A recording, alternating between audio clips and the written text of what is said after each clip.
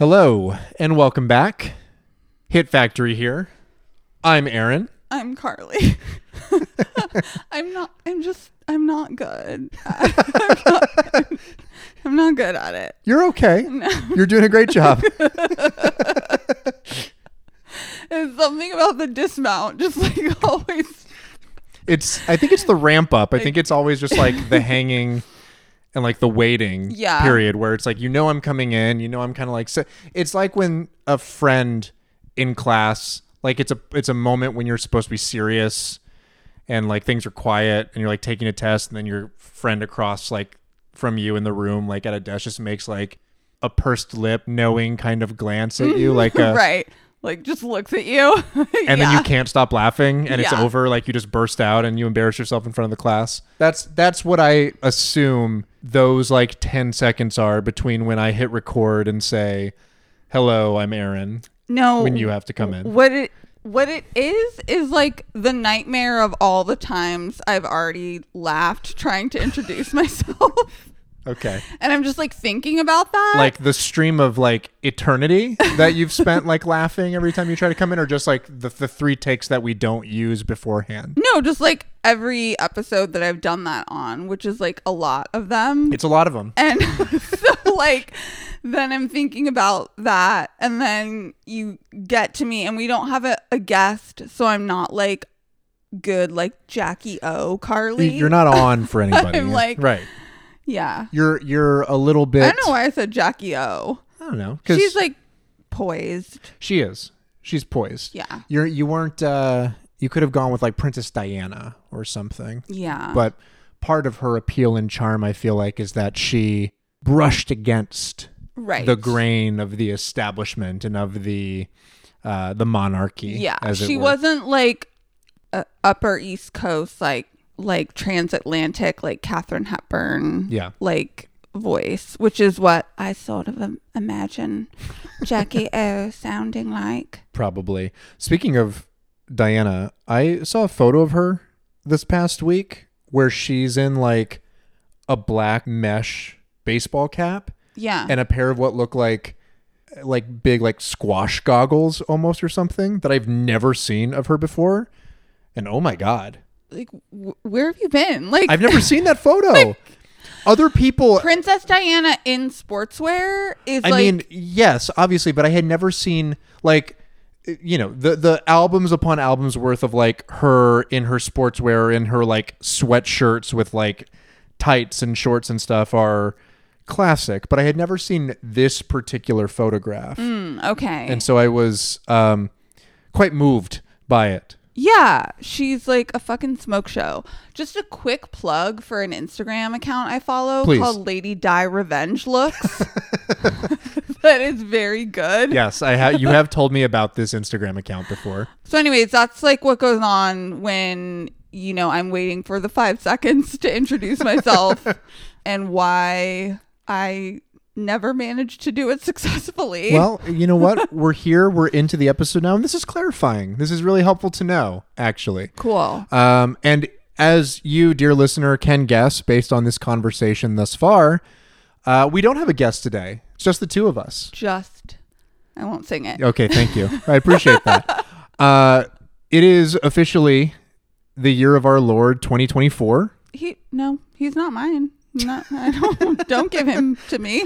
Don't put that on me. I don't want him. Not my lord. He's not my lord. Very good. Which lord are we talking about? Anno Domini. I don't know. Okay. But by any means, 2024 is upon us. We are in the first week of it. Denzember is over. It's a lot of bad stuff happening all at once. Denzember is over. It's the first week of 2024. Yeah. Yeah. I mean, here's the thing. It's bittersweet saying goodbye to Denzember, because on the one hand, you can't really go wrong with Denzel movies. It was great getting a chance to dive in. There are still plenty of Denzel movies from the 90s that we haven't covered, that we will eventually cover. We talked to a bunch of great guests. But today, I get to be a little looser than I have for a full month now. Yeah, you've been super buttoned up. You've like really, no, I'm being serious. You've like totally kept us on the rails and like you know what? Like, have been a really great producer. We've had a fantastic series of guests on the show. And they have all required me to bring my A game, as it were, because they Not me. I don't. You do too. No, I don't require that. We've had fantastic conversations, and some pretty big movies to discuss over the course of Denzember. I'm proud of us. I'm proud we got through it. So in order to take a little bit of a breather, I decided to concoct sort of a survey for you, Carly, and for myself, which is to discuss some of the best things that we watched in the year 2023. Because if there's one thing about me, it's that I love lists. That's right. You adore lists. I love ranking shit. Here's the thing. In my like regular non I'm on film Twitter conversations life, or just like talking about art and media in general, I live and die by lists. Very true. There are like 4 over there on the counter right now. I see them all the time. They have different symbols on them. They have different uses. Like, look, one list may have some crossover with another. And I think that this is important to recognize about you, and maybe part of the reason why you are so averse to lists in the art space and in that corner of your existence, which is that the rest of your life is defined by order, by keeping things tidy, by keeping things organized. I have seen you dedicate multiple hours to clearing out an email inbox just to make sure that there is room in it and that you are up to date on all of your emails. I don't do that anymore. I have 37,000 emails in my Gmail inbox. That's not an exaggeration. I think that's fine. It's literally for that. It is for clutter. At a certain point, I'm like, okay, so I deleted 100. So what? They give you 15 gig worth of space, and maybe you're butting up against that area where it's like, hey, you're running out of room. Yeah. That's fine. You nuke it all and you start a new account. You're really right about why I hate lists. I know. When it comes to art. I have observed this. Everything else about your life is about the routine, about the order, about keeping things organized and straight. So when it comes to the space where you're liberated from that and get to just talk about art and talk about things that you love, I know that it's difficult for you to produce that order. I'm the exact opposite. You know this about me. Yes. I'm messy. I am very disorganized. I have tons of incomplete projects and things about the house and in my life and in my work. When it comes to this corner, though, I like the order and like being able to qualify and quantify to a certain extent. Yeah. Oh my God. I just fell deeper in love with you. Oh, that's really nice. That was so observant and insightful. I know that you I'm literally agape right now. Well, I know that you you just read me top to bottom. That's what I was gonna say is you appreciate being seen. I love it. It's so hot. I love it so much. Well, I'm happy to provide. And in that very spirit, I went about earlier this week producing some lists for our followers on Twitter.com, which we will share here in the show notes for this episode as well. But I produced both an Aaron canon of 90s features, 20 films that I think are descriptive of my tastes overall. And I also went about doing the same for you on your behalf and producing a Carly canon. Yeah, and it was so romantic. Well, that's very, very nice. I also thought of it as a romantic gesture because it was nice to be able to just plumb my own brain and consider what things characteristically you love about movies, what 90s movies speak to you the most, which things have moved you the most, whether we've talked about them on the show or not. And yeah, it was fun. I consulted you only at the very end. I think I had gotten to 15 or 16 entries. And even that was just pure torture for me. I was just this is terrible. No, but it is romantic, not because I love lists about movies, but because it is that thing that you're saying, which is I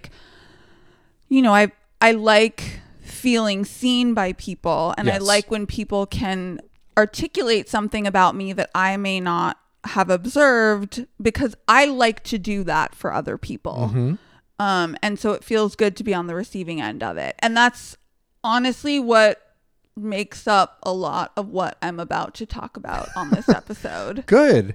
Yeah, because, you know, like we've talked about, and as anyone will know who follows us on twitter.com, we watch a lot of shit. I mean, no, like I don't. I watch a lot of shit. I definitely don't watch a lot of stuff. Like, people are always recommending things to me, and I'm just like very stressed out by it. Well, I make the joke sometimes that for somebody who co-hosts a movie podcast, you are quite averse to watching movies, and I think a big part of it is because they're a huge time commitment. They're like, I don't have time. I know you don't. I literally don't have time. I know you don't. And it's not how you like to spend your free time. Whereas if I get a free moment, it's where I'm going. It's how I unwind. It's how I like relax and get to just like enjoy myself as doing it. So I end up watching a bazillion things every year outside of the remit of the podcast. Yes, you're very good at that. And so I felt like it would be fun for once to talk about stuff that is not within the scope of the podcast and just make this a top 5, as it were, a 2023 year in review, but of literally anything that we watched in the past year, 2023. How did it go for you, Carly? Well, I will say that like my tweeting about movies helped me make this list. Yeah, I'm sure. Because I was just like, what did I even watch?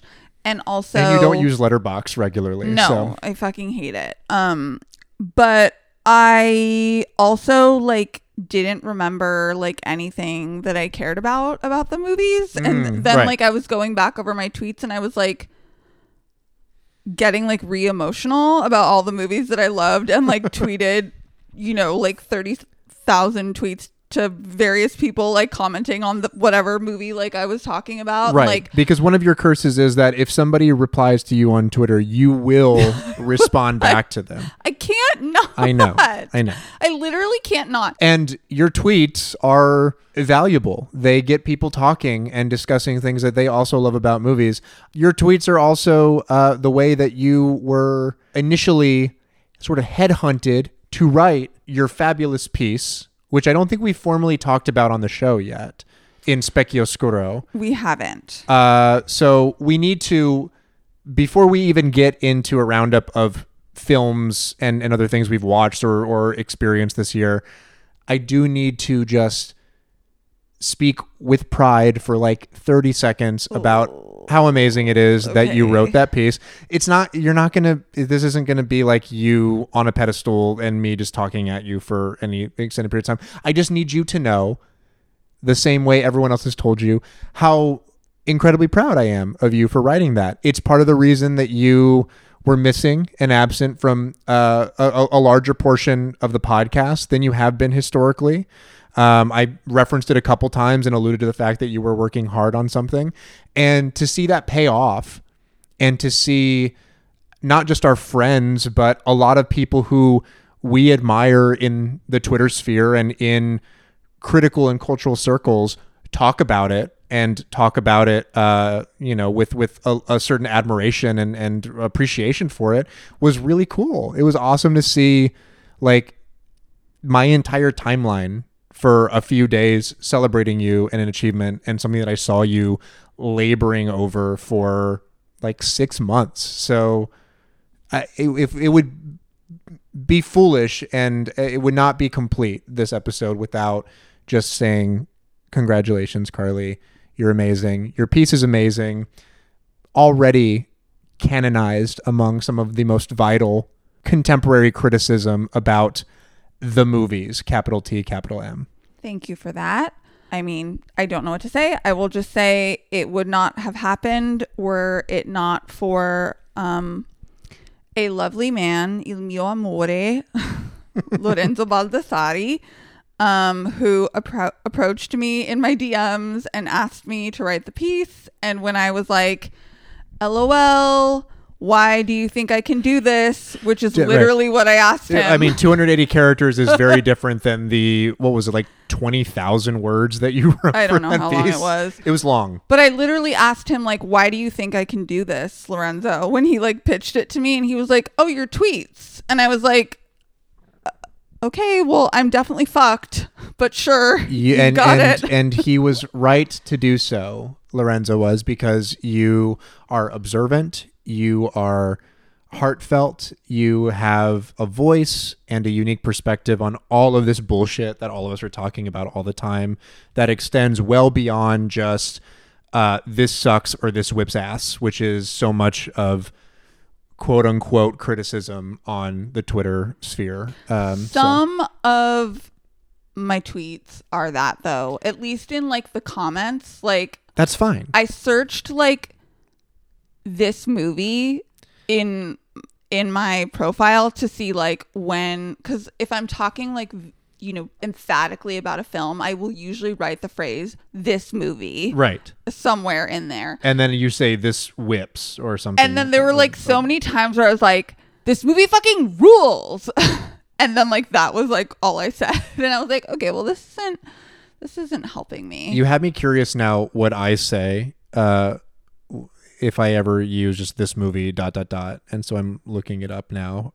But I think that that's also totally fine, acceptable to anyone out there who does do that pretty regularly. Yeah. That's no shade. Just the reason that you get an opportunity to write an extended piece of criticism is because you often push beyond that knee-jerk sensation and response of something being great or something being terrible, and inquiring as to why you feel that way. Yeah, that is not a knee-jerk reaction for me, the "this whips" thing. The other thing where I talk like for 40 minutes about it is my knee-jerk reaction. Very true. That is absolutely true. My sister has said that my tweets read like sociology papers of a Cal Berkeley student, which is what I am. That's very true. And she is right. Well, it's the reason that you shine in this medium and on this podcast. We're talking about me like way too much right now. I think we should get into the movies. I think we should too. Let's go ahead and do that. I really like attention, and then there's like a saturation point where I'm like, no. Yeah, I'm aware. You know what? You're right. Enough praise for Carly. Let's get into the nitty-gritty. Let's talk about our individual top fives for the year 2023. I think you should start. Okay, very good.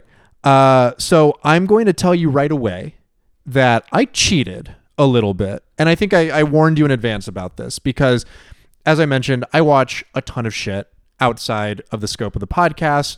I watch lots of 90s movies. I watch a lot of other movies. I take on watch projects. I try to see things from specific directors, specific years, specific studio movements, whatever the hell it is. A studio movement? Well, you know what I mean. Or a sort of cultural movement of film. Got it. Okay. Right. So I did a top 5 that are more themes than they are individual titles. Yeah, because you watched like 300 movies this year. I watched something close to 300. I think it was like 280 logged films for 2023. That's 300 movies. Yeah, it's basically 300 movies. I'm going to start though with just a couple quick little capsule reviews of some honorable mentions. Great. Because I'm not going to talk too much about a ton of 2023 titles. There are a few in here that I think are worth talking about, but lots of stuff through the ages that I saw that really moved me and really just got their hooks into Aaron and became major Aaron core.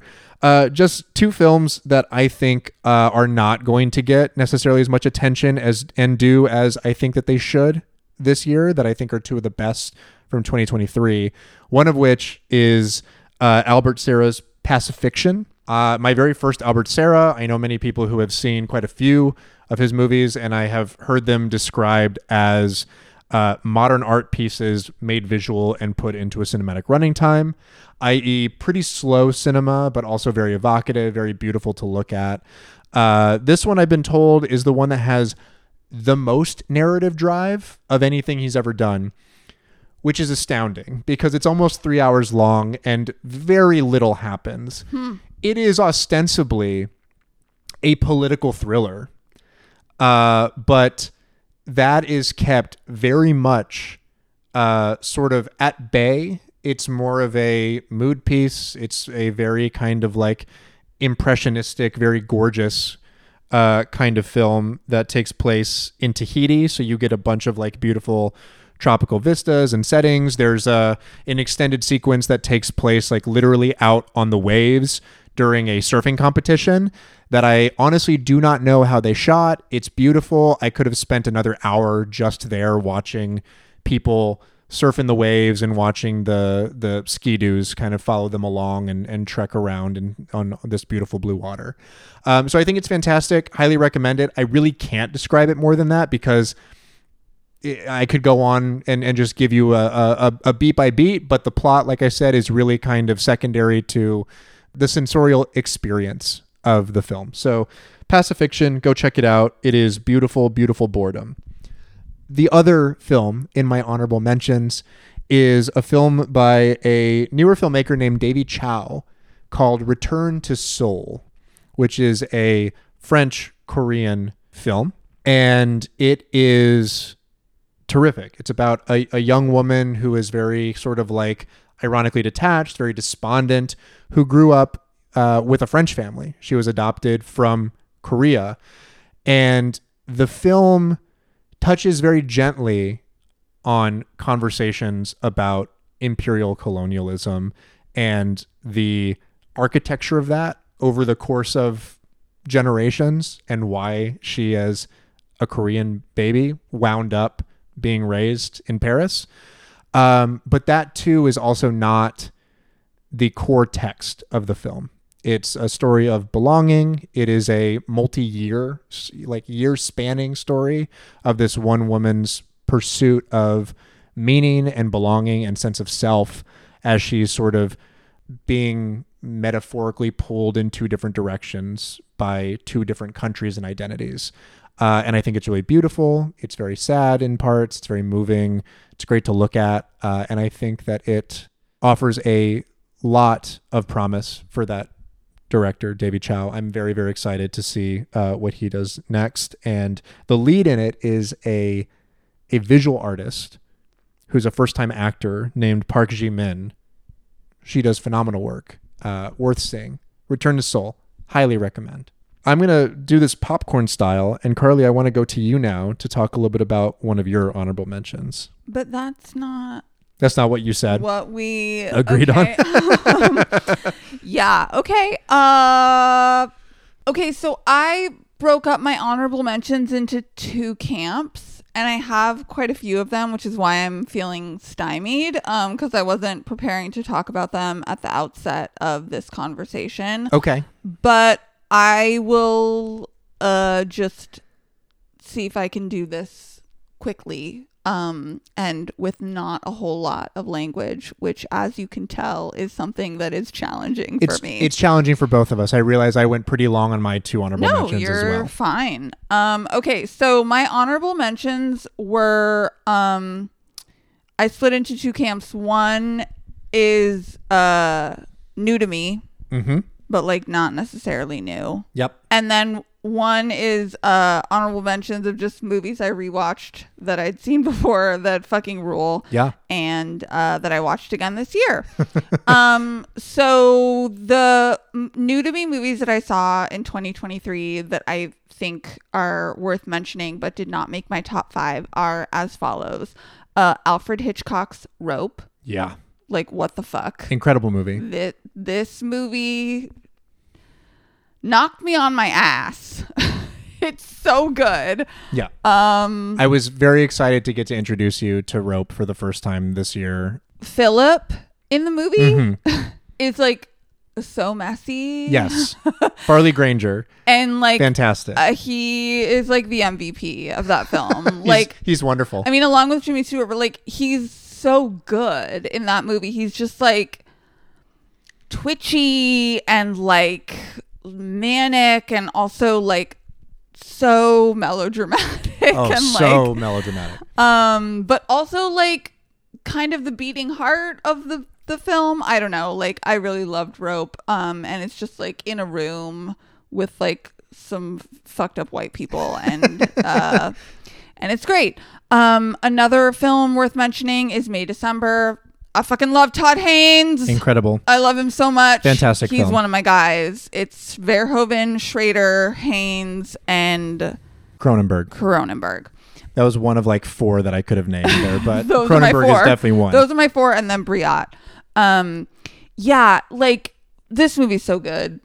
That's all. Like, incredible. People are so weird about it. Like it's amazing. It's a movie designed to be talked about in all of the most obnoxious ways possible, but also the people I think who meet it at its wavelength have wonderful things to say about it. I loved it. I thought it was just fantastic. I want to briefly I want to briefly mention a friend of the show, Comrade Yui, who is like one of the most like spectacular people ever and like so brilliant. Comrade Yui sent me a DM like out of the blue about something that they had been thinking about with regards to like films sort of already being these like self-contained artifacts that don't require you to like critique them or like do any like critical thinking on your own because they're already anticipating like metatextual remarks you might be making or thinking about the film. Right. And I'm like bastardizing their argument, but like they sent me this like beautiful like several message DM about like this thing that they had been thinking about movies, and I was like very stirred by it, and it made me think about Mark Fisher referencing Fowler's concept of interpassivity, right, where like you go to, you know, consume some product and it does all of its like revolutionary work for you, and right. you get to absolve yourself in the act consumption is the political act at that point. And Yui was talking about like films that take that a step further and actually like do the like critical thinking piece of it for you too. So it's not even like you have to engage right. and think the revolutionary thought while you're consuming the thing. Like it does that for right. you. It begs the question and answers it by the end of the runtime. Yes. And it made me think about Todd Haynes and how his work is like vehemently not that. Yes. It is very much designed to like require you, you know, to like require you be engaged with it and require you like feel something, and like it's antagonistic sometimes and sometimes it's like romantic and it's all of these things. And it just made me appreciate him. This conversation that I had with Conrad Yui, it made me appreciate Todd Haynes even more than I already did, which is a great deal. And May December is one of those films that like requires you and like necessitates that you actually engage with it and be uncomfortable, and like also like engage with the fact that like it is, you know, formally a challenging and very imaginative film. Right. Doesn't look and feel like everything else out there. No, okay, and then the fantastic. last thing is 13 Lives, which like, holy fucking shit. That movie's stunning. Ron Howard, okay, I'm listening, but now I'm not anymore. Like, incredible film. Loved it. Fantastic movie. Yeah, just absolutely blew me away. We like Ron Howard probably more than most on this show. But I didn't think he had that in him. Nor did I. So what a shock. What a treat it was to behold. Incredible performances across the board. Gorgeous. Like the very definition of like understated performances from Viggo and Colin Farrell and Joel Edgerton in that movie. Well, all the like overstatement is happening in the fucking cinematography and in the like execution of these shots. Absolutely. And I mean, shout out to director of photography Soyambu Mukdeepram, who is a regular collaborator of our friend Joe Apichatpong Weerasethakul, and just so happens to be the person lensing the new M. Night Shyamalan movie that is about to start production. You mentioned that. That's very fucking cool. Which is a fantastic segue to my number 5 on my top 5. Oh God, did you rank the fuck? Okay. It's okay. I put them in a descending order based on nothing in particular, just in my themes. Great. So my number 5 theme is powerful visions of the apocalypse. And I need to start this with a brief anecdote and conversation about a different movie that is the furthest thing from a top watch of this past year. And that is the most recent, and that is the very recent Sam Esmail Netflix movie, Leave the World Behind, that is produced by the Obamas. It is I love the phrase, it's produced by the Obamas. I mean, it makes me mad just thinking about it. Thing to say. A cursed thing to say. But I mean, I have so much to say about it. That could be its very own episode. I hope some people take an opportunity to like critically examine it from a left perspective, because the amount of just Obamaology that is laundered into it, and that he admitted to laundering into it, that he was making conscious and consistent edits and suggestions to Sam Esmail during the script writing process and the production. It is a movie that is about the end of the world and the destabilization of really like neoliberal capitalism more than anything else.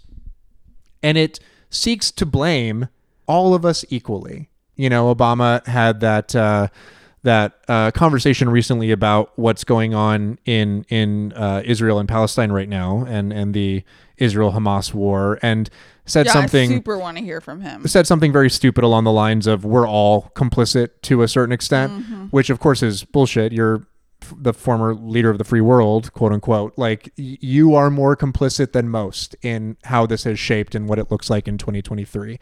By any means, the movie takes the same angle on the current state of things and basically posits that we are all to blame for bad ideas and bad ideology, and that like because we're such a divided nation, we're easy to destroy from the inside out. Yeah, it's the liberal like fetishization of like politeness and moral order, right? And like when those things like fall apart, then that's why society's fucked, right. Not, you know, capitalism and the 1% of people that own everything. Precisely. It's a terrible movie. I will link in the show description a review written by friend of the show, one of our beloved, very good friends on the internet and in the Hit Factory Discord, Benzo Stray Dogs. I don't know if she's totally comfortable with me using her real name, so I'll just call her that on the show, but wrote an incredible review of that film that articulates literally everything that I take umbrage with about it.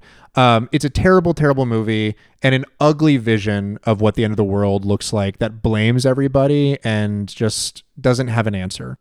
Alternatively, 2 of my top films of the year present a way forward and through the fear of that apocalypse and that sort of imminent doom that is couched in everything we consider and think about these days.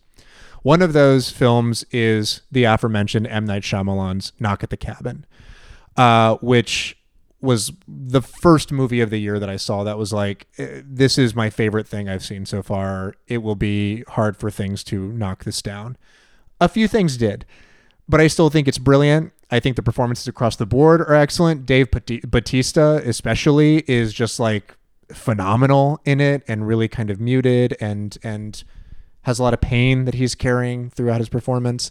But I just think it's a beautiful movie, and like all of Shyamalan's other films, his sort of great theme of our fear of our inability to protect the ones we love reshapes and reconforms itself into a sort of answer to that question that is the only way forward is love and a willingness to sacrifice for the people that we care most about, regardless of the context, regardless of ideas of worthiness or whether or not, you know, this world has proven itself valuable. It's just a really lovely, beautiful sentiment at the heart of that movie. Can't recommend it enough. The other one that goes along with this is a Chinese blockbuster from director Frank Guo, The Wandering Earth 2. It is a quasi-sequel, actually prequel and retconning of his 2019 film. I believe it's 2019, The Wandering Earth. And it is my favorite blockbuster of the year. People who follow me on Twitter have seen me talk about it a lot.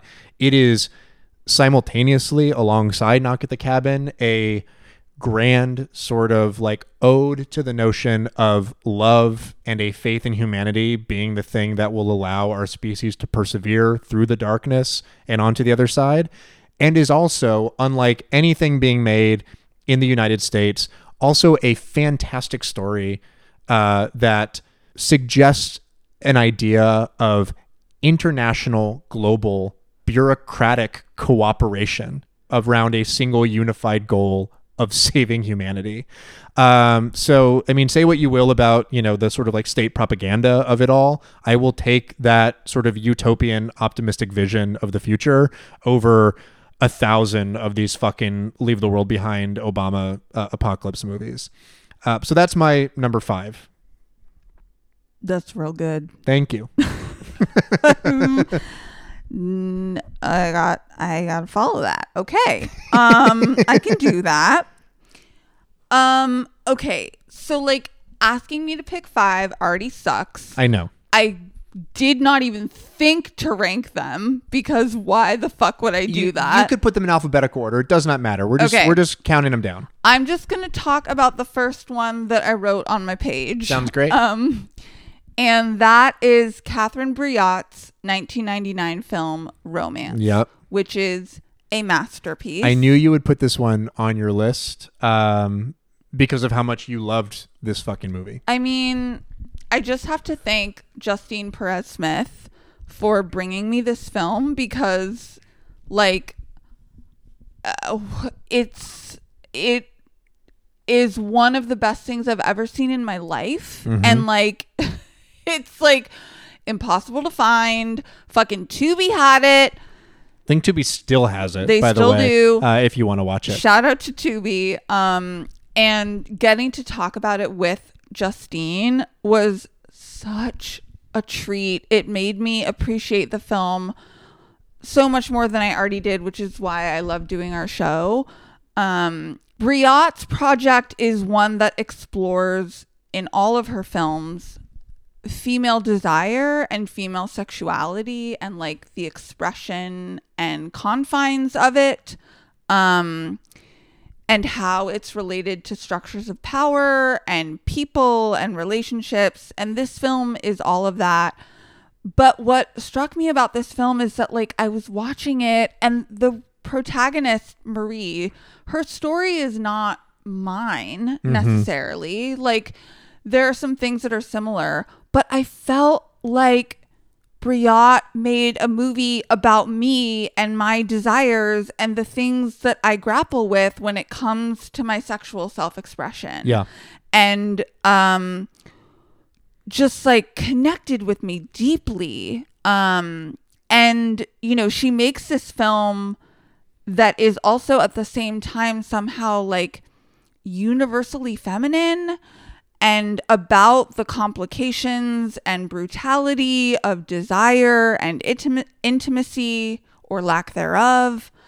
And she manages to, in doing all of this, never wag her finger at any of it. Yeah. Instead, she makes this hallowed space for female desire and female sexuality. And it's breathtaking.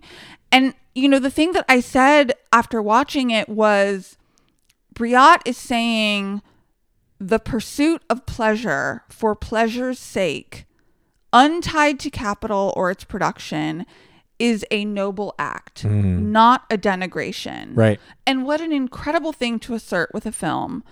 And she does so, vehemently in the character of Marie.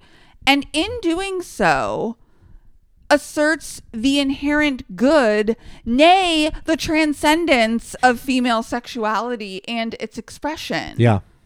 Like, fucking shoot me in the face. Like, what? Are you kidding me? Like, it's just gorgeous. And the way she uses color is so potent. She has this world that Marie lives in with this beautiful man who cannot be intimate and cannot like fuck her to save her life and will not fuck her to save her life. Mm-hmm. It's beige and it's white and everything is like sterile and clinical and just like completely sterile, like their love life. And when she ventures into these spaces, Marie, where she is exploring the corners of her desire, exploring these like sort of dark, untapped feelings that she has, she is awash in maroon and velvet and dark wood and black and crimson. And it's just stunning. Mm-hmm. And there's this one scene when she comes home in a red dress after cheating on this man who won't fuck her. And she penetrates this white space with this gorgeous crimson dress that she's wearing. And he feels violated by it. Right. And you feel violated, but you are also exhilarated by the fact that she is violating this man. It's a beautiful film. Yeah. I cannot recommend it enough. It's terrific. Like we said, it should still be on Tubi. I really loved that conversation. And what I love so much about watching that is, I think, recognizing as I was watching it how uncomfortable I was being made by it, and realizing that my discomfort didn't really stem from anything I was seeing on screen. Like none of it is anything, I think, too radical compared to, any other films that have, sexuality or some sort of provocation in them. But I recognize, I think, very quickly that unlike so often when I'm watching a movie, and especially movies of the decade, nothing I was seeing was like for me, like it's very much created by and created for a feminine perspective, and a radical feminine perspective at that. And it's something you're not used to seeing in cinema. It just doesn't happen very often. She's a genuinely radical filmmaker.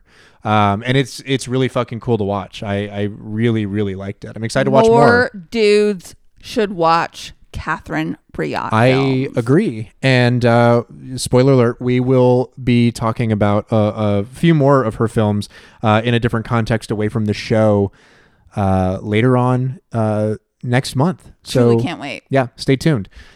Moving on. I've got number 4 on my list. Here we go. This one is an easier guiding premise, which is just the films of director Alan Rudolph. Yeah. How did I know this was going to be one of your categories? Because you know that I discovered Alan Rudolph this year for the very first time. Not the easiest thing in the world to do. His films are very difficult to come by. Like it's a great shame that there aren't more of them readily available. Literally, like none of them are available on streaming. I think even as we're recording this, Remember My Name, his feature from the late 70s with Geraldine Chaplin, has been stripped from Tubi. It might be available on Prime or somewhere else at the moment, but really hard to find. And the first time I put them on, and I started with Remember My Name, one of his earliest features, I was so taken aback and so blown away by what I was seeing. I like asked this question and I continue to ask it, like, why aren't we talking about this guy all the time? Part of that, of course, is the material reality that we exist in, that these movies aren't as easy to see in the streaming environment of 2023, 2024. As other things are. But I think he's brilliant.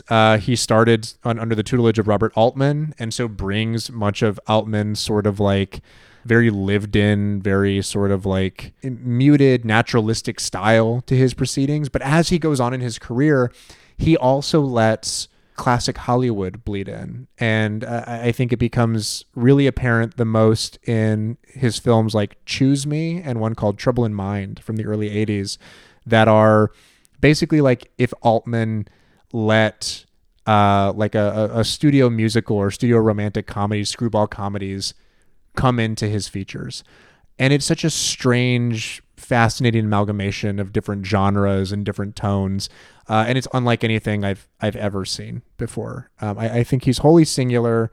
If you're a fan at all of like, I mean, really any of the new Hollywood guys, like Rudolph is also your guy. Seek him out, find him. I think more and more of his stuff is becoming available every single day. And if you email me at hitfactorypod@gmail.com, I can point you in the right direction of a couple of his movies, as we did when we covered him on the show. Talked with our good friend Jason Miller about Equinox, his 1992 film, starring not one, but two Matthew Modines. So check out that episode. We'll link it in the show description, and reach out if you have any interest in finding out what this Alan Rudolph guy is all about. Great pick. Thank you. What you got for me? The next one I have is a little movie called Speed Racer. Yes. All right. I'm glad one of us picked this. Our blessed Wachowskis. Where do I even begin? I think we are so lucky to be living in a time when the Wachowskis are making or have made films. Like, I agree. Truly. Yeah, 100%. Truly. This movie just like, it's magical. I will say that. It is a film that evokes that feeling of wonder that you have watching cartoons as a kid, where you just suspend all disbelief, all of the disbelief that is default when you are an adult. Mm-hmm. And that like predisposition towards wonder and towards just like being swept up by something and believing in like the impossible happening that is default for children but gets beaten out of us as adults. This film evoked that feeling for me, and I was just like very emotional about it. Yeah. Big surprise. Carly crying at a movie? I mean, yeah. The film manages to create its own like entirely new, wholly thought of visual and psychic language. Yes. That you are literate in pretty quickly when you're watching the film. Not an overstatement to say that it invents its own language. Like that opening sequence of the film is so brilliant because it is simultaneously a scene setter, a flashback, and an instruction manual for how to watch the movie. It is teaching you how to watch the film. And yes. It's also teaching you about the world that you are going to be immersed in. And at the same time, while making you very literate in this entirely new visual and psychic language that it is making, it is also like leaving enough open that even for the stuff you aren't literate in, you're still like fully locked into it. Yeah. You are like not second guessing any of it. And it's just like a feat to be able to do that. I mean, what things do that in our life, right? Very few. It's a maximalist masterpiece. There's like a point in the film toward the end when a lot of fucking shit has happened, and Speed Racer listens to his car and then he kicks the car into fifth gear. And I am not exaggerating when I tell you that I openly sobbed at this moment. Wept, like just wept when this happened. And I mean, like, when I ask the question, like, what does this for us anymore? Like, really, what does this for us anymore? It's a pure cinematic experience. It's a thing that can only exist in this medium and is complete, but it is also bigger than the actual art, the artifact itself, because it expands beyond the medium into our bodies. But then it also expands beyond that because it expands our psychic space, and that cannot be measured. Yeah. Like, it's doing it's doing stuff that cannot be quantified. And it's like, it is at once this like wholly contained, beautiful thing that the Wachowskis made. And at the same time, it's like infinite. Like, I don't know how else to describe it. I will close by saying that this thing that they're doing, that I am trying my best to describe, is, we're going to say this phrase a lot, radical act, but what the fuck ever.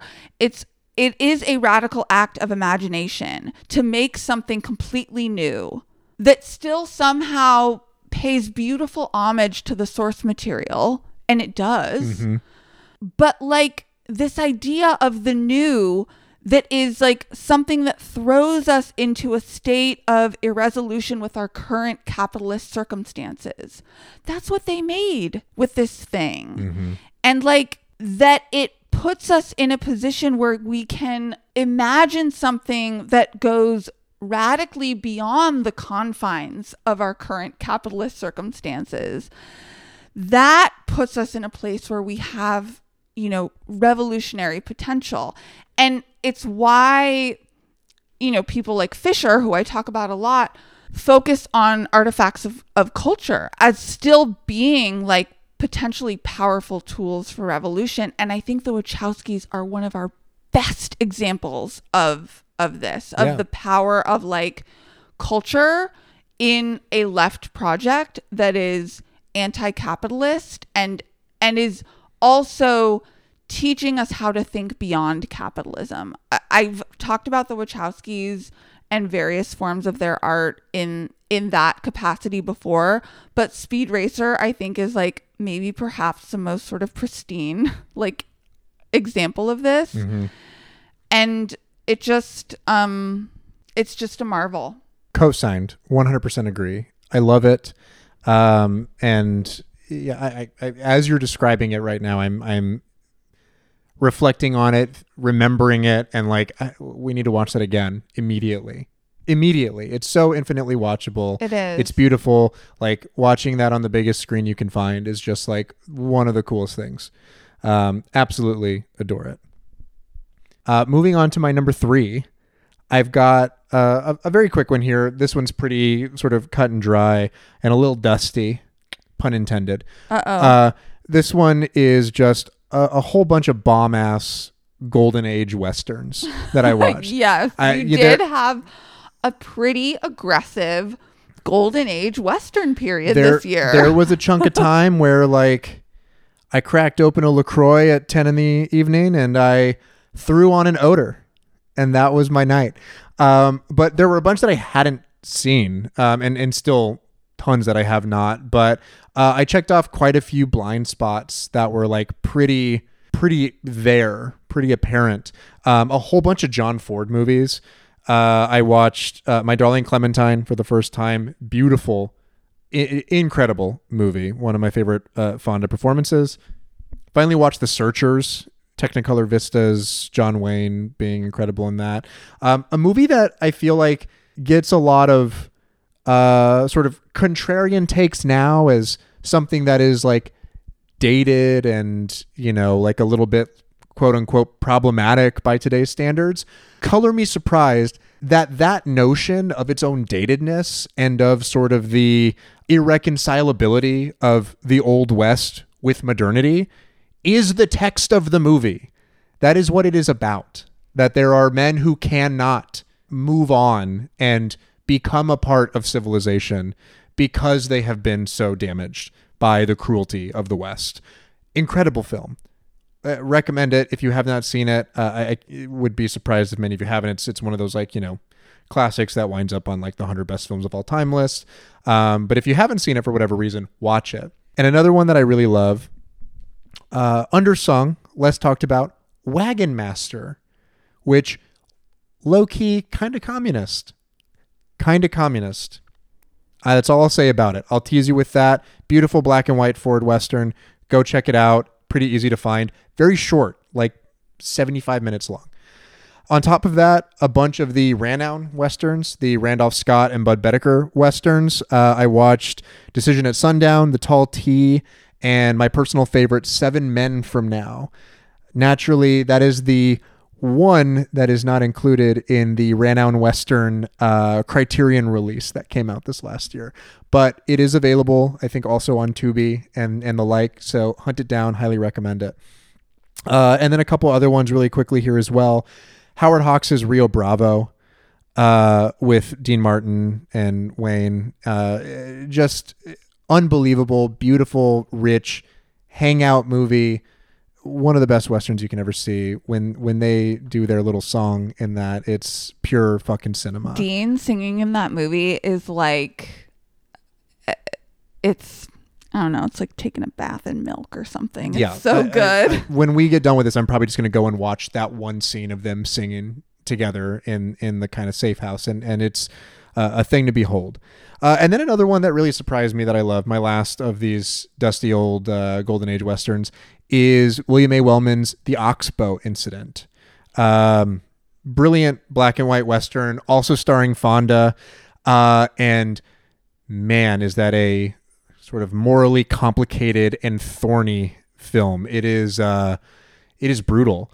And it's also one of the briefest ones on the list. Like, I think it runs like just like a hair over an hour. And in that hour, they managed to put so much gravitas on screen. You will be changed by the end of it. It is well worth your time. Seek it out if you've not seen The Oxbow Incident. Doesn't get talked about as often as some of those other ones, but really just brilliant fucking filmmaking, top to bottom. That one was so good that it stopped me when I was blowing through the living room. Yeah, I remember. As I often do when you're watching films. Right. You're moving from the bedroom to the office to do something. I'm walking around. I'm like, but doing laundry. You wound up watching that one with me. It stopped me, and I watched like the last 30 minutes of that film because I was like so caught up in what I saw, and then like couldn't take my eyes off of it. Yeah. It's watched it standing. As one does. You were not far off from doing the dad pose where you just put your hands on your hips and sit and watch in the corner. I think I probably did that. You probably did. I would now if I saw that movie come on in a room. I would be dad posing. Totally. Yeah, brilliant movie. Check it out. All right, Carly's number 3. Look, it's AI. It's Steven Spielberg's 2001 masterpiece. I will say it. AI. Yeah. Man, did I get a lot of heat for saying this was his best film. Which is nuts because you were not the first person I have ever seen call this his best film. Like, this was one of the times where like people were actually being mean to me about it. And I was like, look, I love this movie and my dad just died and you have to be nice to me and understand why this means something to me. Yeah, like, I mean, I think I would be moved by this film had I not watched it 2 months after my father died, but I did watch it 2 months after my father died, and I was able to see it in a way that I don't think I would have otherwise. Yeah. And it's why when it was over, I was like, this is Steven Spielberg's best movie. And the man has a big old bushel of masterpieces. Like, I get it. Yeah. So there are any number of like films that could, fall under that moniker. But for me, it's this movie.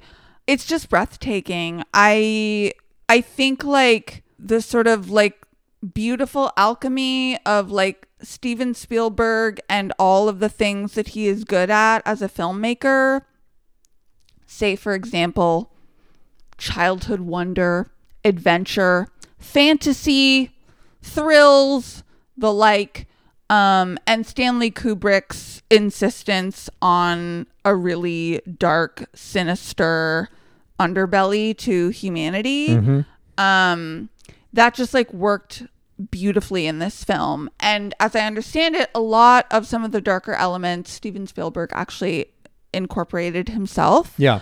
I think people give Kubrick a lot of credit for that film, but he was also someone who was pretty insistent that it was Spielberg's story to tell rather than his. Yeah, and he was right to insist that. A couple things to note. I think this is Steven Spielberg's most harrowing picture. Mm-hmm. Like, just Full stop. And he did a Holocaust movie. And he did a fucking Holocaust movie. Jude Law is fucking stunning. One of his best performances in this movie. Yeah. He is stunning. He is visually stunning, and he is a perfect specimen of acting in this film. Between this and Ripley, I think just like two of his best performances within a couple of years of each other. I mean, fucking Existence, Gattaca. The guy was like, he's incredible. This movie is like the thing that made me be like, oh yeah, like he's like God tier. Yeah, this film just like totally swept me away. The flesh fair, I won't say anything else, but like the world building in this movie is just like, it's not only like fully fleshed out, pun intended, but it's also like every detail has a political edge to it, has an emotional edge to it. There's so much work being done in the details of this film that like it's hard to believe it exists sometimes. And Haley Joel Osment, I mean, like, he's just like, oh my God, he's incredible in this movie. You know, as an adult, we've seen him perform a little bit, and he sort of had to, you know, kind of adopt a sort of self-parody position of himself in his former kind of stardom. But you watch this, you watch like The Sixth Sense, and you're just like, oh, you know, compared to every other child actor out there, like you are so special. You're doing something so profound. Just a really special talent. Those elements of like fantasy and adventure and like those all being told from the perspective of a child, and a child who is even more naive because he is a robot. That like deftness that Spielberg has with that perspective just is in beautiful, dramatic, stark relief in this film. Yeah. And you know, it's a fucking film about grief, but it is not like overtly about grief, but it is about loss. And I think that's why it struck me the way that it did, because I was able to see that watching it, and I felt it watching it. Needless to say, you know, sobbing like a fucking maniac at the end of the film. And people don't like this movie, and I'm just like, what the fuck is wrong with you? I mean, people who don't like the movie are insane. I can understand an argument for any number of other Spielberg movies as maybe superior to this if this doesn't resonate with people, but for people to say that it's not good. No, there were people being like, it's his worst. And then there were people also being like, it's also Kubrick's worst. And I was just like, that's not... Get the fuck away from me. Like, what? I mean, that movie was, I think, very sort of like disregarded, and I think like not recognized with... I think it's due kind of adulation when it came out in 2001. I have read contemporary reviews and of it. And people did not understand it. They did not understand it. They did not care for it at all. And I think it's brilliant. It is a masterpiece. Beautiful movie. Beautiful pick. All right, home stretch here.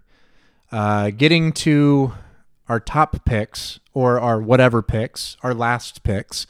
Number 2 from me. And you will probably be able to guess this one too, Carly. I put down the films of director Joseph Losey. A more recent situation. Well, I watched a few of his works earlier in the year, and this is... keep track. I know. And well, this is also a watch project that has yes. I kind of cheated because some of these followed into the first couple days of the new year, but I felt like speaking about them collectively was important. Oh yeah, I didn't mean to put you on blast. I was just saying like that name is one I heard like this week. Yes, so. you have heard that name this week. But Joseph Losey, American filmmaker, if you could believe it, and I didn't when I first found out because many of his films are so distinctly British. But studied under Bertolt Brecht, for a little while. Found his way onto many a list with the House Un-American Activities Committee, HUAC. So was blacklisted as a communist sympathizer and went into exile in the UK. And there began to make a series of films. He made a Hammer horror picture early in his career there.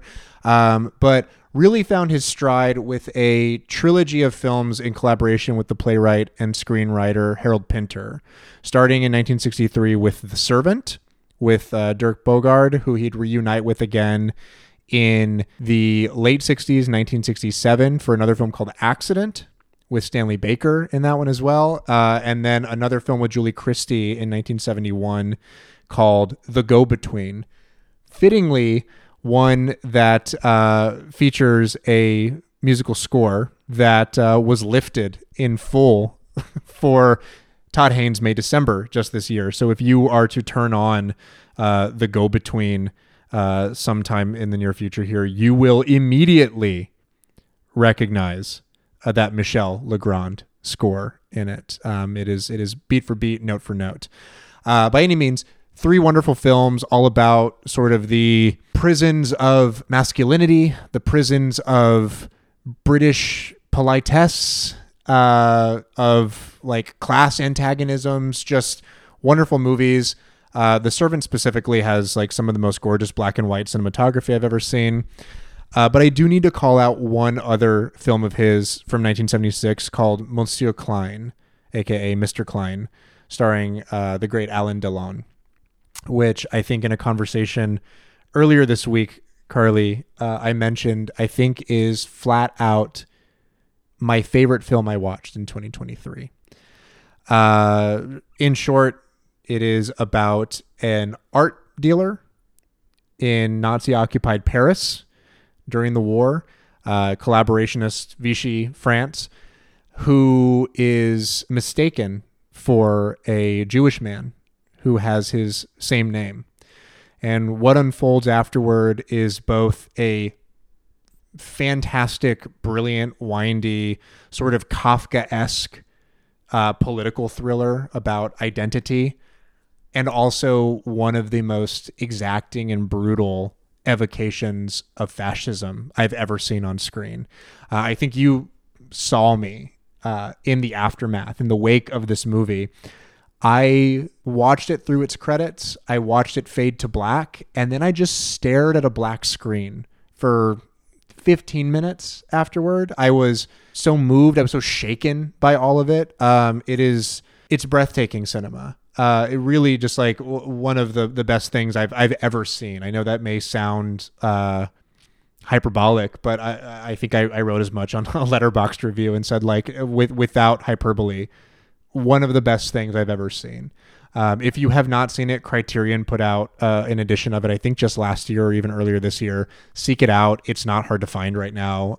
You will be glad you did. But save it for a night when you don't have anything else going on, because it will hit you hard. By any means, Joseph Losey, incredibly rewarding filmmaker. I'm now seeking out his deep cuts, a bunch of stuff that's only available on British Blu-ray and stuff like that. So I'll be annoying about him into the new year. Anticipate it. Well, I'm really excited to follow this up with my next pick. Which is Plane. No, it could have been Plane. It could have. Look, I cried at the end of Plane because it's fatherhood and whatever. No, okay. I get it. So, no, my next. It's fitting that I talk about this movie after the things you just said. It feels right. My next pick is a movie called Color of Night. Yeah. By Richard Rush. Directed by Richard Rush. It's a 1994 Bruce Willis and Jane March flick, and it's not a Losey movie.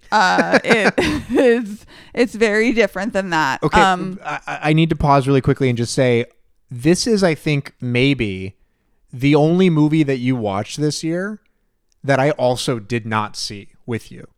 And I have heard it's fucking nuts, and I am very excited to get to it. This is a movie that I did just have to say, this movie fucks. Like, that's what I said about it. It rules, it fucks, literally and figuratively. It just like does not hold back. So it's like, you know, a finger quotes erotic thriller, and it certainly is. Why, Carly, would you pick an erotic thriller when that's like all you love? And like, this is not a surprise coming from you.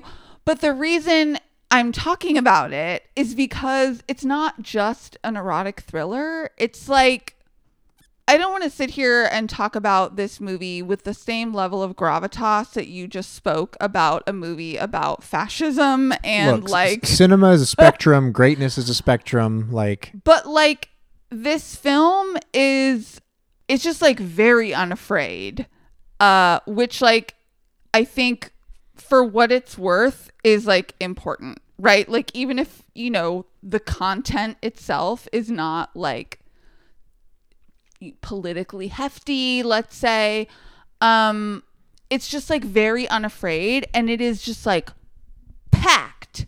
It's fucking packed. With shit, yeah. Man. It's also like I purchased this on disc for you so that we could watch at some point. The director's cut is like 2 hours and 35 minutes long. Like, it is not a short, it's erotic hefty. Thriller. It's hefty. And like, when I say it's packed, what I mean is that like it's not only filled with like incredible things to look at. It has like these images in the film that are like stunning and just like nuts and colorful and like sexy and scary and like dramatic and melodramatic and just like expressionist. It's just like, this movie is just, it's balls to the wall. I need to give a shout out to a beloved mutual, Stephen B, the second single, on Twitter, who recommended this movie to me and said it's very Deep Impact crier coded. And I was like, okay, well, I'm in. And he, like, that's an understatement. Like, it's... I included this film on the Carly Core, like the Carly Canon letterbox list, because it yes, as soon as you saw it, like, and talked about it, I knew that this was very your shit. This movie is like maybe the most recommended movie to me ever. Like, so many people told me to watch it. And I mean, I was hooping and hollering watching this film. Amazing. Like, literally hooping and hollering. All of the actors in the film are just like so in it, which is like a thing you don't see. Like, the movie is wild. And the actors are like fucking here for it. Yeah. Like, they are not second guessing it. They are not giving you a chance to second guess it. They are like, no, this is what we're doing. You're fucking coming with me. The first 5 minutes of the film, I was fucking sold, because there's a woman who fillets a loaded gun as she's applying lipstick. And then she proceeds to throw herself out of a window in her psychiatrist's office. That's the opening 5 minutes of the movie. That's Carly Canon. And I was like, okay. And then, like, it only gets like more insane from there. But the thing that is so incredible about this movie is the sex. And like, we know I love sex in movies. I wrote a lot of words about it. That's true. But also I talk about it all the time because we are just a dried up husk of a nation. And a culture. But the reason the sex is so good in this movie is it is not only outlandish and like pure spectacle at times, it is also like the other thing, which is like, there are all the parts about sex that aren't the actual, like, you know, like grand ecstatic act of climax, but are like making out and like showering together or like having a sexy dinner. And like, there's this scene when they're like in between, like, you know, rounds of sex, and they're having dinner. She wants to make dinner for Bruce Willis's character, Jane March does, and they're sitting at a glass table, and there's a plate that is sitting in a position that is like covering her vagina, and he asks her to move the plate, and it's just like shit like that where you're like, oh, this is so fucking hot. And Bruce Willis like is hairy and like has tan lines, like it's just like it's messy and it's good. He's the kind of sexualized male lead that we have totally ironed out of modern cinema. Like everyone is just like hairless and fair. It's the Burberry model thing that I talk about all the time, where you just like don't have many just like rugged, jagged like men in movies. Tan lines. He has tan lines. They would not in a million years allow tan lines and on hair a on his chest body. And a receding hairline and normal teeth. Oh my God, he's so hot. The other thing that happens in this movie is like the two of them are making out and then they fall into a pool like on purpose because they're just like, oh, the makeout is so good. Caught up in the ecstasy of it. Yes. And then they have this incredible sex scene shot in the pool where they have like Bruce Willis's dick on screen, so hell yes, but also like Jane March, her face is like in his crotch and they're shooting it underwater, and I was like, this is fucking cinema. Like it's so good. There's another scene when they're having sex and this headboard has like a carved wooden face on it in like profile, and there's a shot where Jane March is being fucked from behind and her face is pressed up against the face of the headboard, and it's fucking art. Like it's so good. I mean, it sounds awesome. It's so don't spoil too much of this movie because it sounds fucking amazing. Yeah, and I discovered in this movie another toothy gal in Jane March. We love whom I love. I love a toothy gal. I love toothy gal representation as a toothy gal. I think this movie is like very special in like a pretty like stacked decade of erotic thrillers, and it's distinct for me, and I highly recommend it. Fantastic. It's a fucking romp. It sounds like a romp. We've got it. I think it's very easily available for the most part. Seek it out. I'm excited to watch it. We will cover it on the show sometime. I can't wait. Probably this year. So stay tuned for that one. All right, here we go. My final entry in my top 5. Oh my God. Do you want to hazard a guess as to who or what it might be? No, I don't even remember what day it is. Like, there's no fucking way. Right. So you will be like, doy, once I say it. It is the collected works of Brian De Palma. Oh, yeah. Well, right. Yeah. So I had not seen all that many De Palma movies. He was a huge kind of like blind spot, just en toto. I had seen a handful of his films before, but not all that many of them. And I think that I just wanted to fill in all the blind spots. I wanted to understand this guy and this filmmaker and kind of see what the big deal was about him. And I think that it's really rewarding and really kind of vital in appreciating De Palma to see like a wide breadth of his films. You kind of see the recurring motifs, you see his influences, impulses, and sort of stylistic flourishes evolve over time.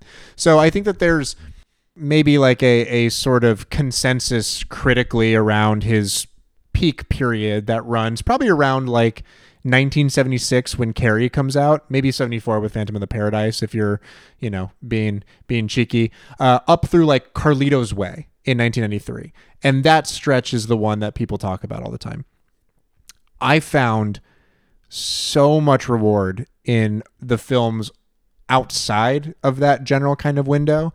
His early 70s films, Hi Mom from 71 starring Robert De Niro, which I think is probably his first genuine masterpiece, and has a scene in it that I won't spoil, but is one of the most unsettling and difficult things I watched all year.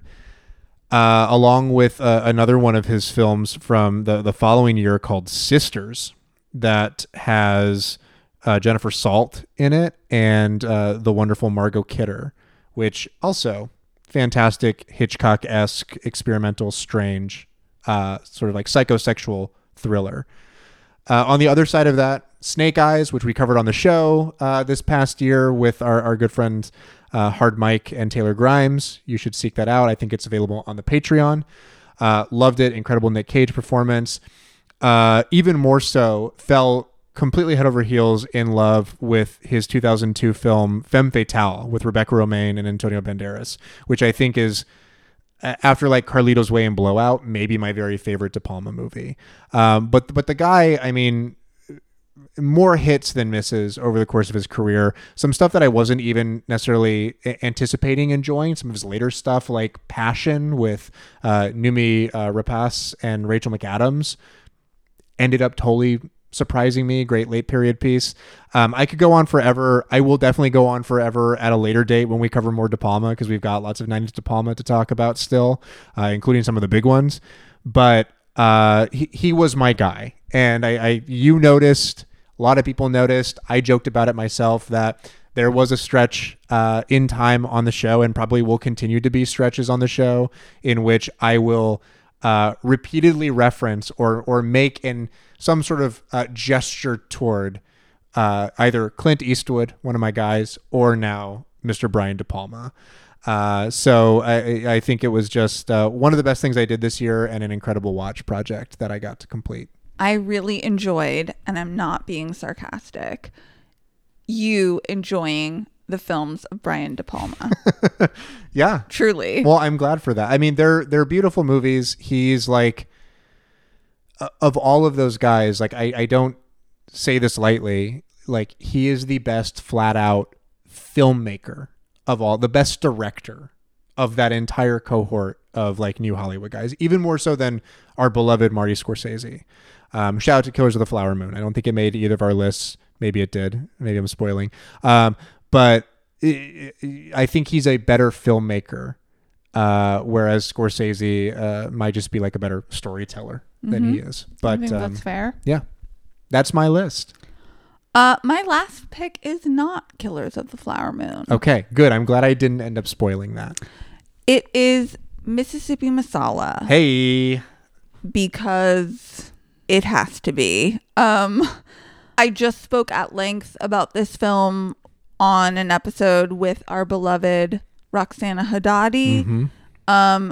That conversation is incredibly important to me, and I will not go long, because I think you should listen to that episode and hear Roxana talk about this film, because it's really important. And she interviewed the director, Mira Nair.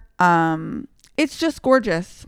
It's the thing that I said about it after watching it is it's one of the most beautiful things I've ever seen, not just film, like one of the most beautiful things I have ever seen in my entire life. And it really is.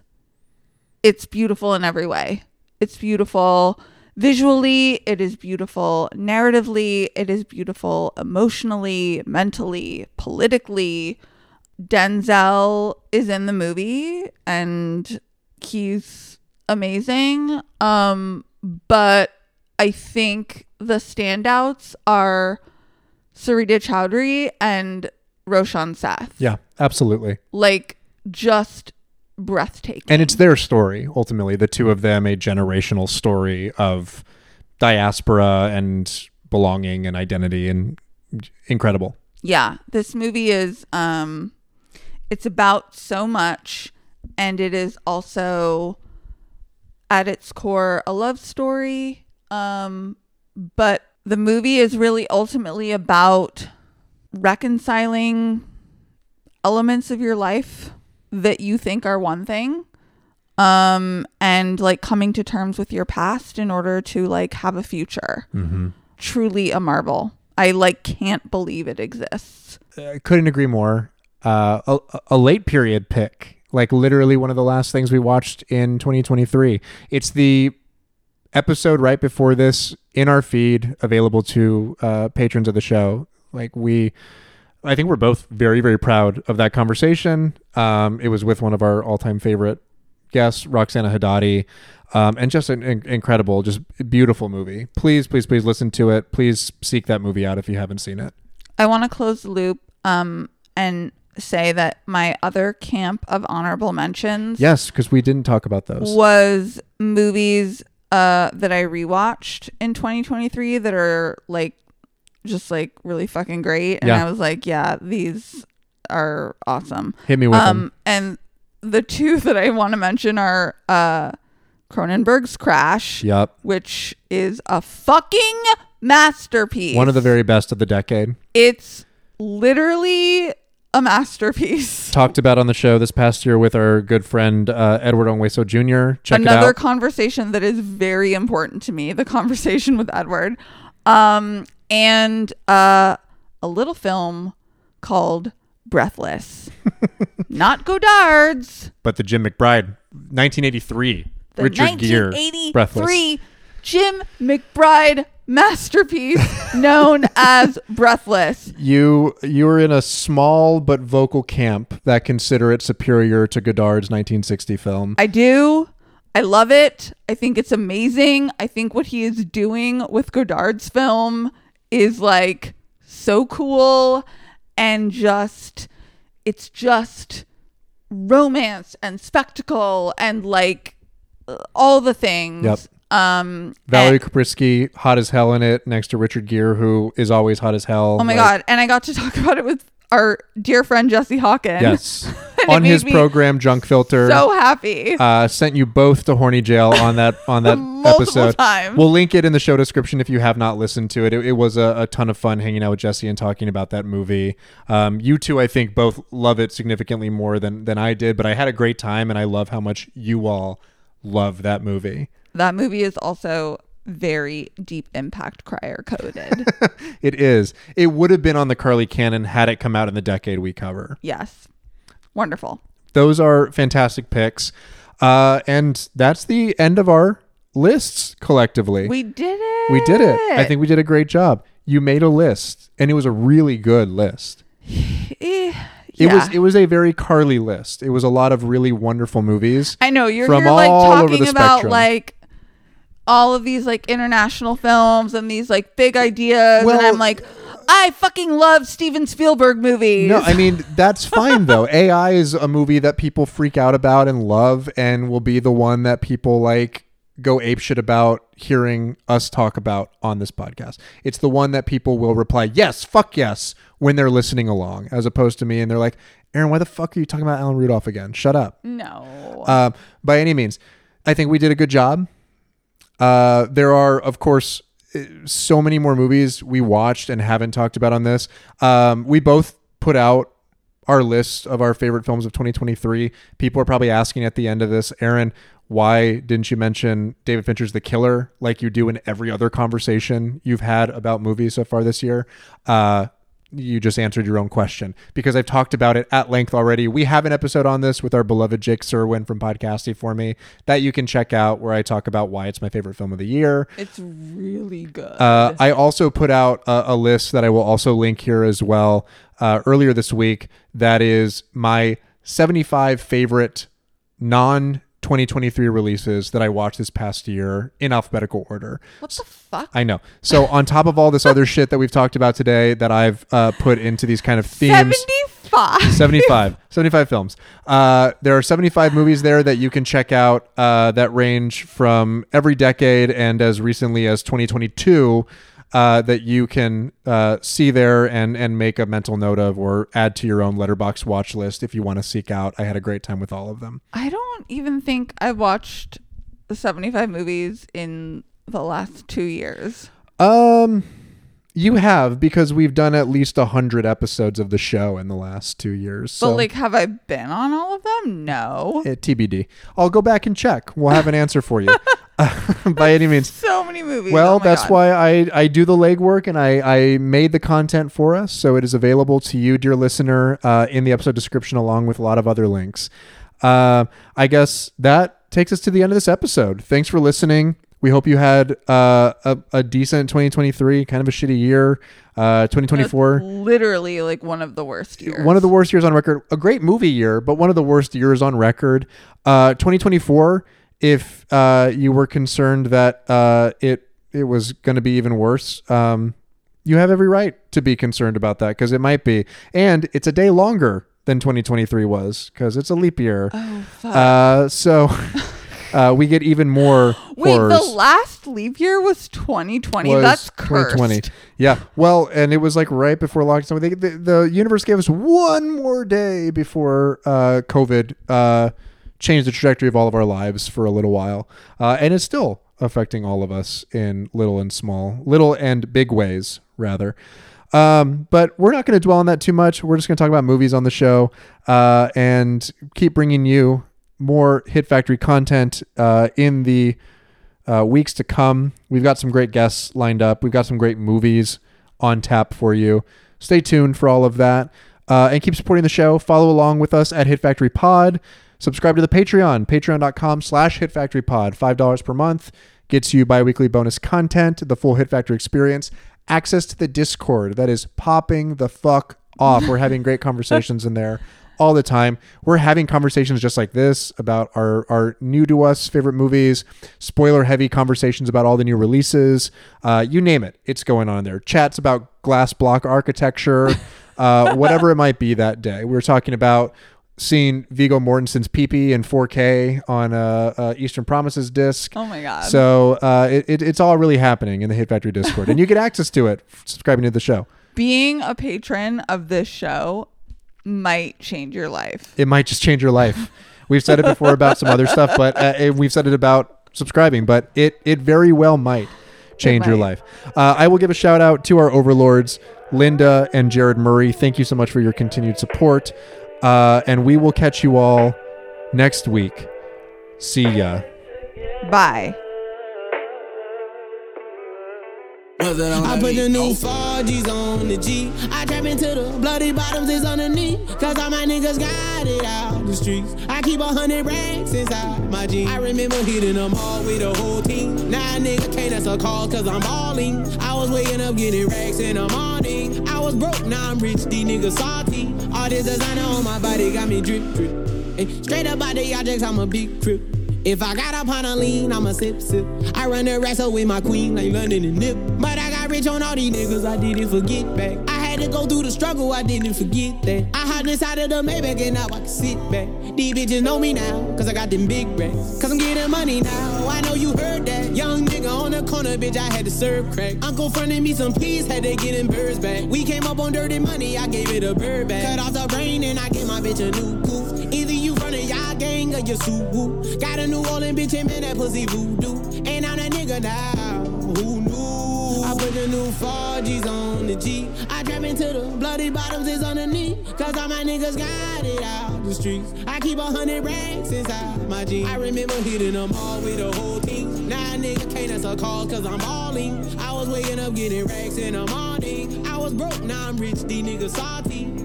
I been waking up to get the money, whoa, whoa. Got a bad bitch ass tatted, whoa, whoa. Da Vinci to my toes, 2 twins, I'm fucking them both. I put her in new AP, the water like a boat. I was down bad on my dick, what was you niggas at? I know you turned your back on me just to get some wrecks. I seen you swerve back, cause I'm in the black back. New diamonds on me, fuck a flash, this ain't Snapchat. Cause I been getting paid.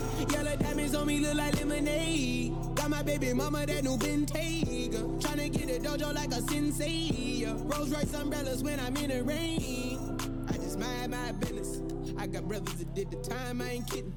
All these rappers just talk about it, I live it. Going up, I ain't got no sky limit. Yeah, 4Gs on the G. I trap into the bloody bottoms is underneath. Cause all my niggas got it out the streets. I keep 100 racks inside.